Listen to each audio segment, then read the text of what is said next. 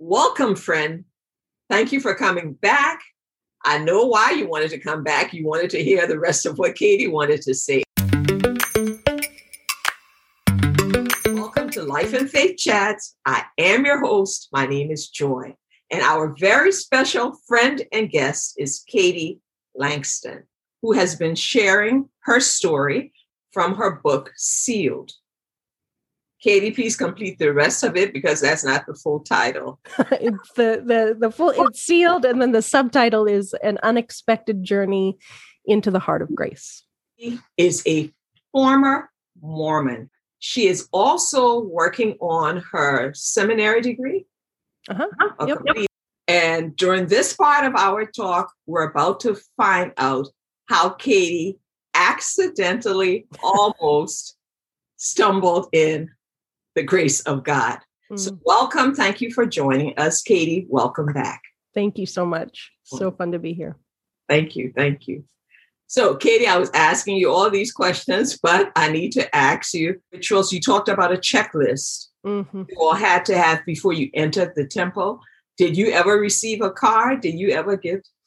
Yeah, I did. So when I was 12, I went, and then later on when I was older, and there are additional rituals that you do. I received those when I was like 21. And then the last one that you do is you're married. You can be married in the temple. And the Mormons believe that when you're married in the temple, you're married what they call for time and all eternity. So you're not just married till death do you part. The idea is that you'll like continue to be married in the afterlife.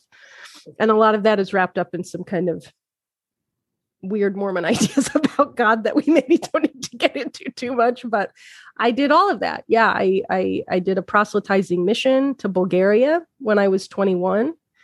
I came home when I was 23, got married, got engaged like, I don't know, 8-ish months after I got home. We got married like 6 months after that,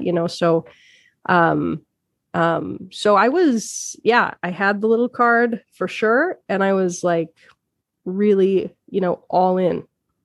Yeah. So were you ever questioning, or was there a time where you began to question? I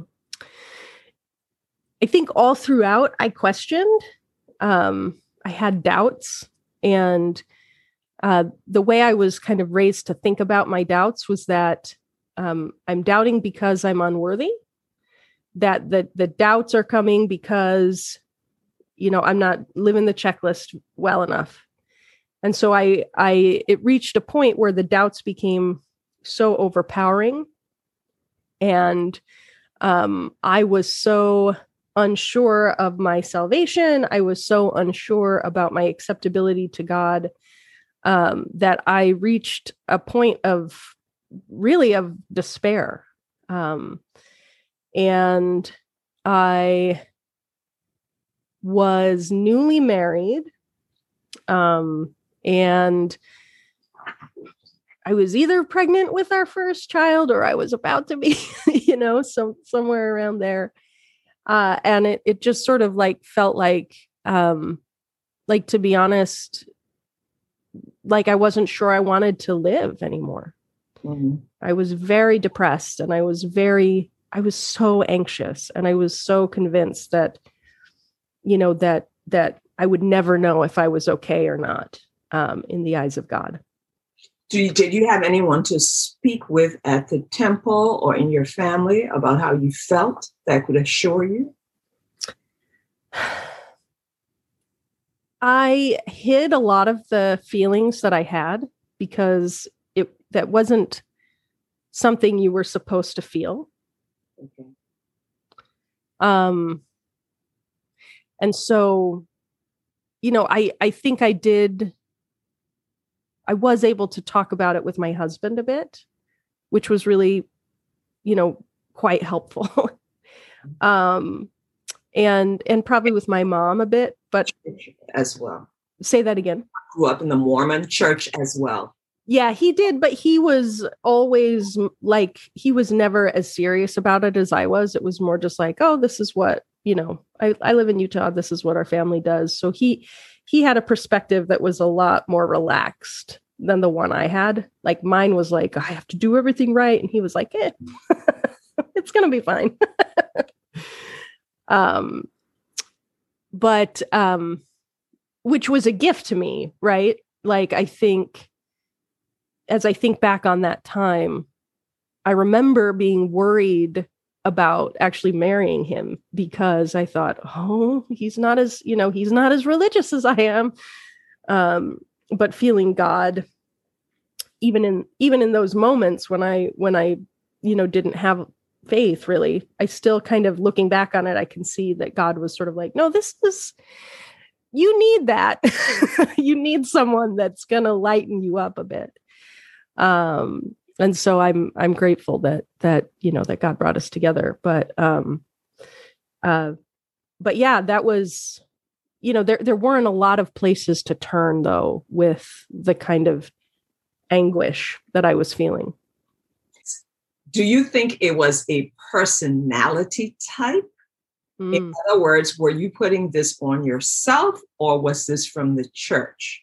Were your parents like this too in terms of being religious, or was this the grace of God saying this isn't the way it's supposed to be? Or follow me? Yeah, I do. What an insightful question. I think it was a combination of things. So the extent of the anxiety that I experienced totally has to do with my personality, right? Like how bad it was totally has to do with my personality. And not all Mormons are like as super stressed out as I was. In fact, later I would even be diagnosed with obsessive compulsive disorder, like OCD, and having like this kind of anxiety is a symptom. There's forms of OCD that are religious in nature. It's called scrupulosity. And that was part of what was going on with me. And yet at the same time, the way that Mormonism emphasizes worthiness, the way that they have this like checklist of questions and this interview that you have to go through. And, that certainly didn't help someone who was already prone to moral anxiety. Mm-hmm. So I think it was sort of a perfect storm that kind of created that. It was like my personality was maybe predisposed to it. Mm-hmm. But then the church culture, and then my parents were very strict and very devout Mormons, that didn't help things, if that makes sense. That really fed what might have been sort of just a tendency that might not have ever developed like it did without the church. How often did you have to do the checklist, or was it a one and done deal? Yeah, you would go in for interviews anywhere from like once every 6 months when you were younger, on your mission. Like if you see the guys out with their shirts and ties, or sometimes young women as well, you get interviewed maybe once a quarter. And then once you're an adult, it goes down to once every 2 years, but it's really regular. It's a regular check-in. So how did you come into finding out about the grace of God and that you were saved by his grace and not by works? Yeah. So I had reached this low point. And, I had grown up saying, we're not saved by grace, we are saved by works. That was the argument, like as a missionary, right? That was the argument we'd make with people. It can't be that, it's not that easy, right? It can't be that easy. And I really resisted the idea that we might just be able to receive grace and receive forgiveness as a gift from God. But I was so much in despair, and I was so anxious and so just unhappy and miserable that it kind of like broke something open just a little bit. Mm. And I began to consider, maybe this isn't workable. Maybe this isn't doable. And it really broke open for me when my husband, kind of out of the blue, suggested that I go hear this speaker who was speaking at the university in the little college town that we lived in, Utah State University. That's where we lived at the time. That's where we met, was at school there. And he was an evangelical Christian and a C.S. Lewis scholar. And I love C.S. Lewis. Oops, sorry to hit my mic. I love C.S. Lewis. And so I went to this lecture. His name was Jerry Root. He teaches at Wheaton College, which is an evangelical school. Mm-hmm. And he told a story about a time when another, like a scholar from a different field in a different university, they were at a dinner, and she said to him, well, you're obviously a smart guy. Like, how is a man as smart as you a Christian? And he said, I'm a Christian because I know enough of my deficiencies to be devastated. And I don't think that I could live without the grace of God in Jesus Christ. And I had not heard it like that before, right?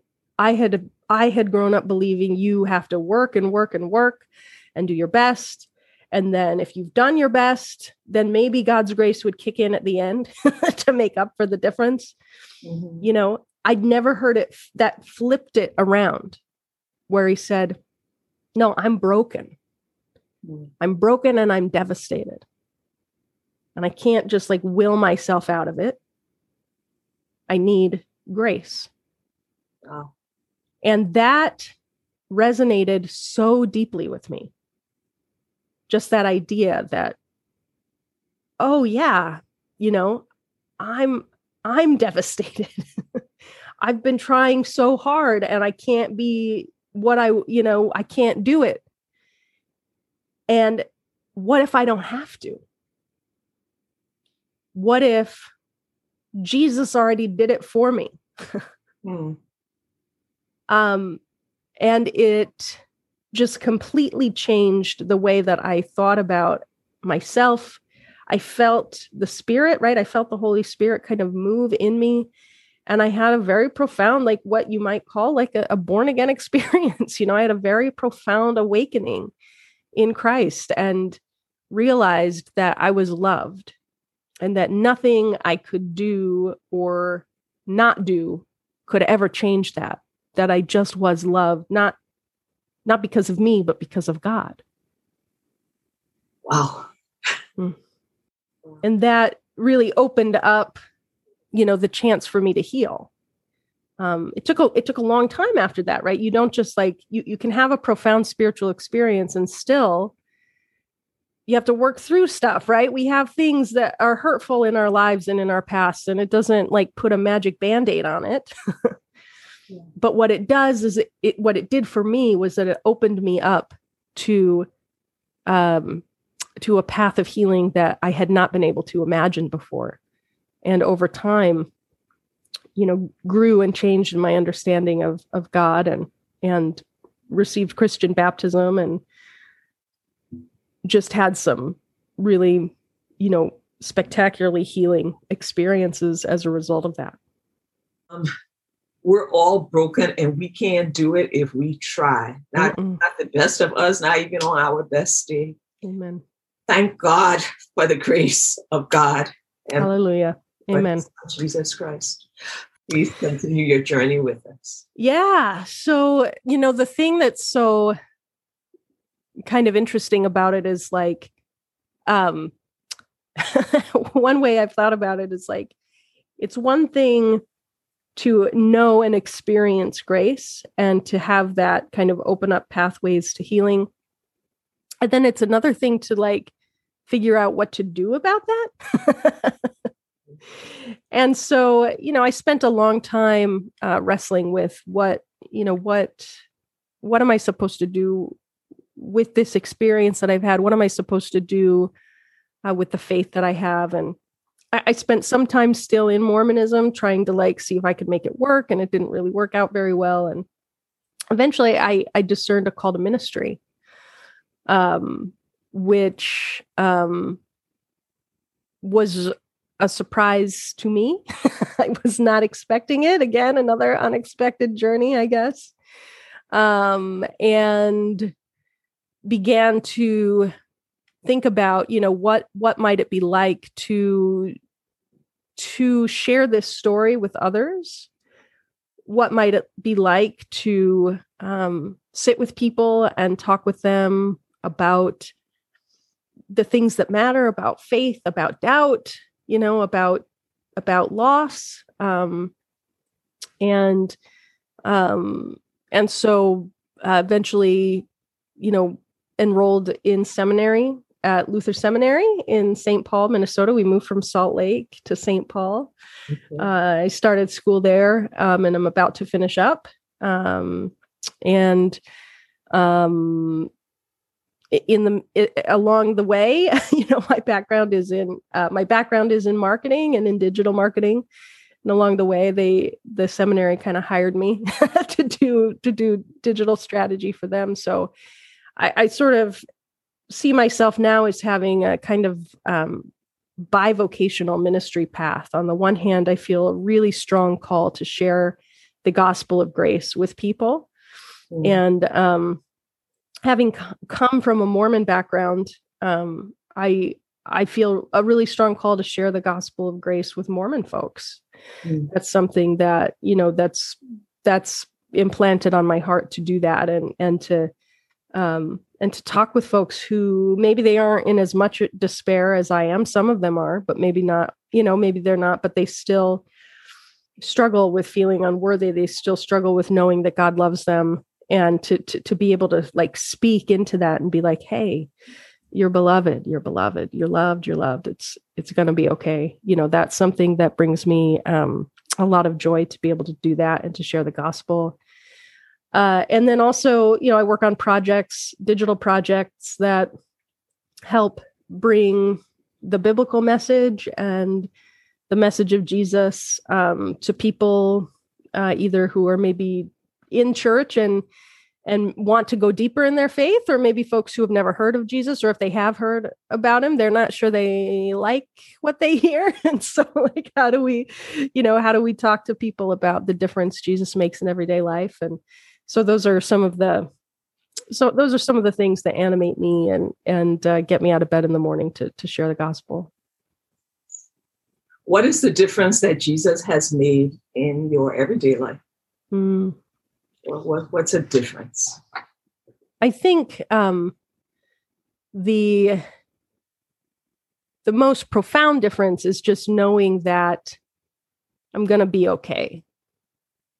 I think a lot of us just struggle so deeply with our fears, right? We're worried. Oh, is this going to work out? Is that going to work out? Or even if we're not religious, right? Like my anxiety was always religious in nature, but people have all kinds of anxiety. They have social anxiety. You know what I mean? There's, is there, am I going to be able to be in relationship with people? I've been hurt. I've been wounded. And the difference that I experience with Jesus in my everyday life is just to know that no matter what happens, even if it's super hard, even if it's super painful and there's no getting out of those kinds of things, that ultimately Jesus has already claimed me as his own. And even if I were to walk through the worst trials and pain, I would know that he's got me. And that gives me just a sense of peace. And that gives me a sense of like a willingness to take risks and to try things and to be vulnerable with people and hopefully not to judge people, although maybe I am not as good at that as I should be, but it just gives me peace and purpose to know that in the end, it's gonna it's going to be okay. What about your parents? You said they were devout Mormons. If you don't mind me asking, how did this all play out with your relationship with them? It was really hard on them, you know. They both remain devout Mormons. And my mom, I'm really close to my mom. And so it took her a couple of months to kind of, especially when I left, right? Like, because I had this experience and I was still Mormon for a while, and I wasn't a happy Mormon. I was like, I don't think that this makes sense, you know, and I can't make sense of this and whatever.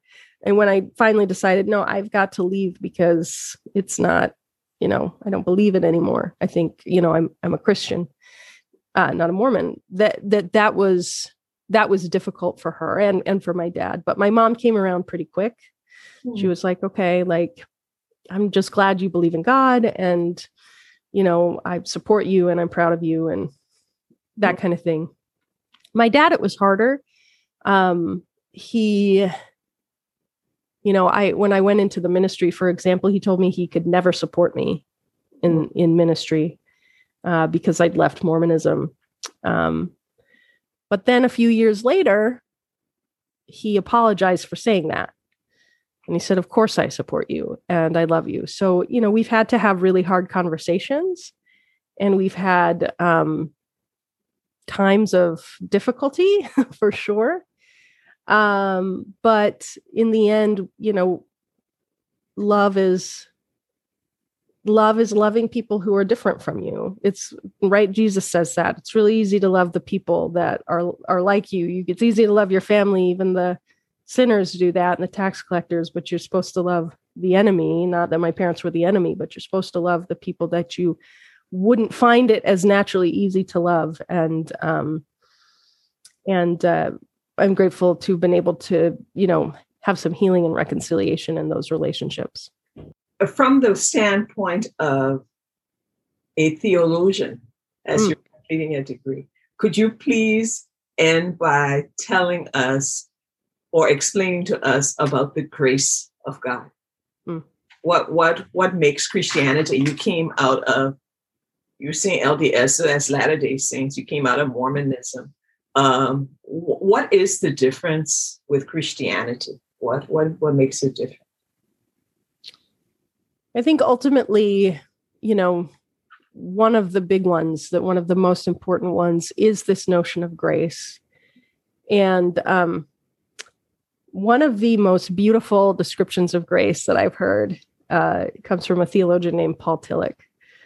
And he says that grace is being accepted and accepting that you are accepted. Wow. It's knowing that you can't earn or lose love.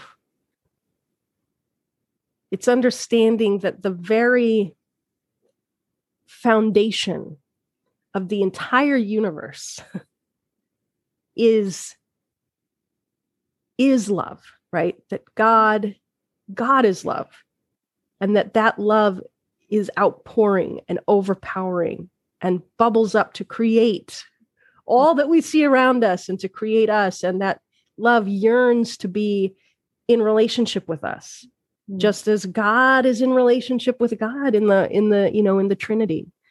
And that grace and forgiveness and love are the beginning and end of what it means to be created in God's image, what it means to exist. And you just don't have to worry too much. You can worry a little, I guess, but you don't have to worry too much. Wow. No words. No words. Wow. It has been an honor. Same. What a joy to meet you, Joy. Oh my goodness. So cool that you're doing this. And thank you so much for inviting me. What a delight to spend some time with you today. Thank you for blessing me. What a blessing and a privilege. I'm so grateful, and thank you, Holy Spirit. I wanted him to show up and show off, and I think he did his thing. So that's what he seems to do, I think, most of the time. So yes.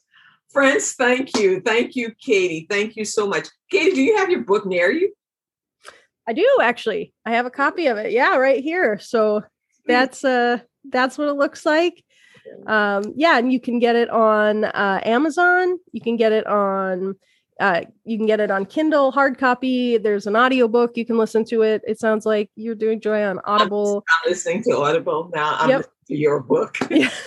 So that's I narrate it, which was pretty fun to do that. And you can get it on Barnes and Noble or any e-reader device, or really any online kind of bookstore you can think of. It's there. So she's very passionate when she's reading and very descriptive. It's a good listening. Oh, good. I'm glad to hear that. Amazing to meet and speak with you. Thank you. Friends, thank you for joining us. Thank you for listening in. We invite you, if you have not, to find out about the grace of God and the love of God that Katie so eloquently shared just now, and the truth of God's word. And check out her book, Sealed, by Katie Langston, on Amazon. Thank you. This has been Life and Faith Chats. Come back. Don't forget to subscribe. But even if you don't, come back, because there's more for us to listen and learn about God's love for us. Peace.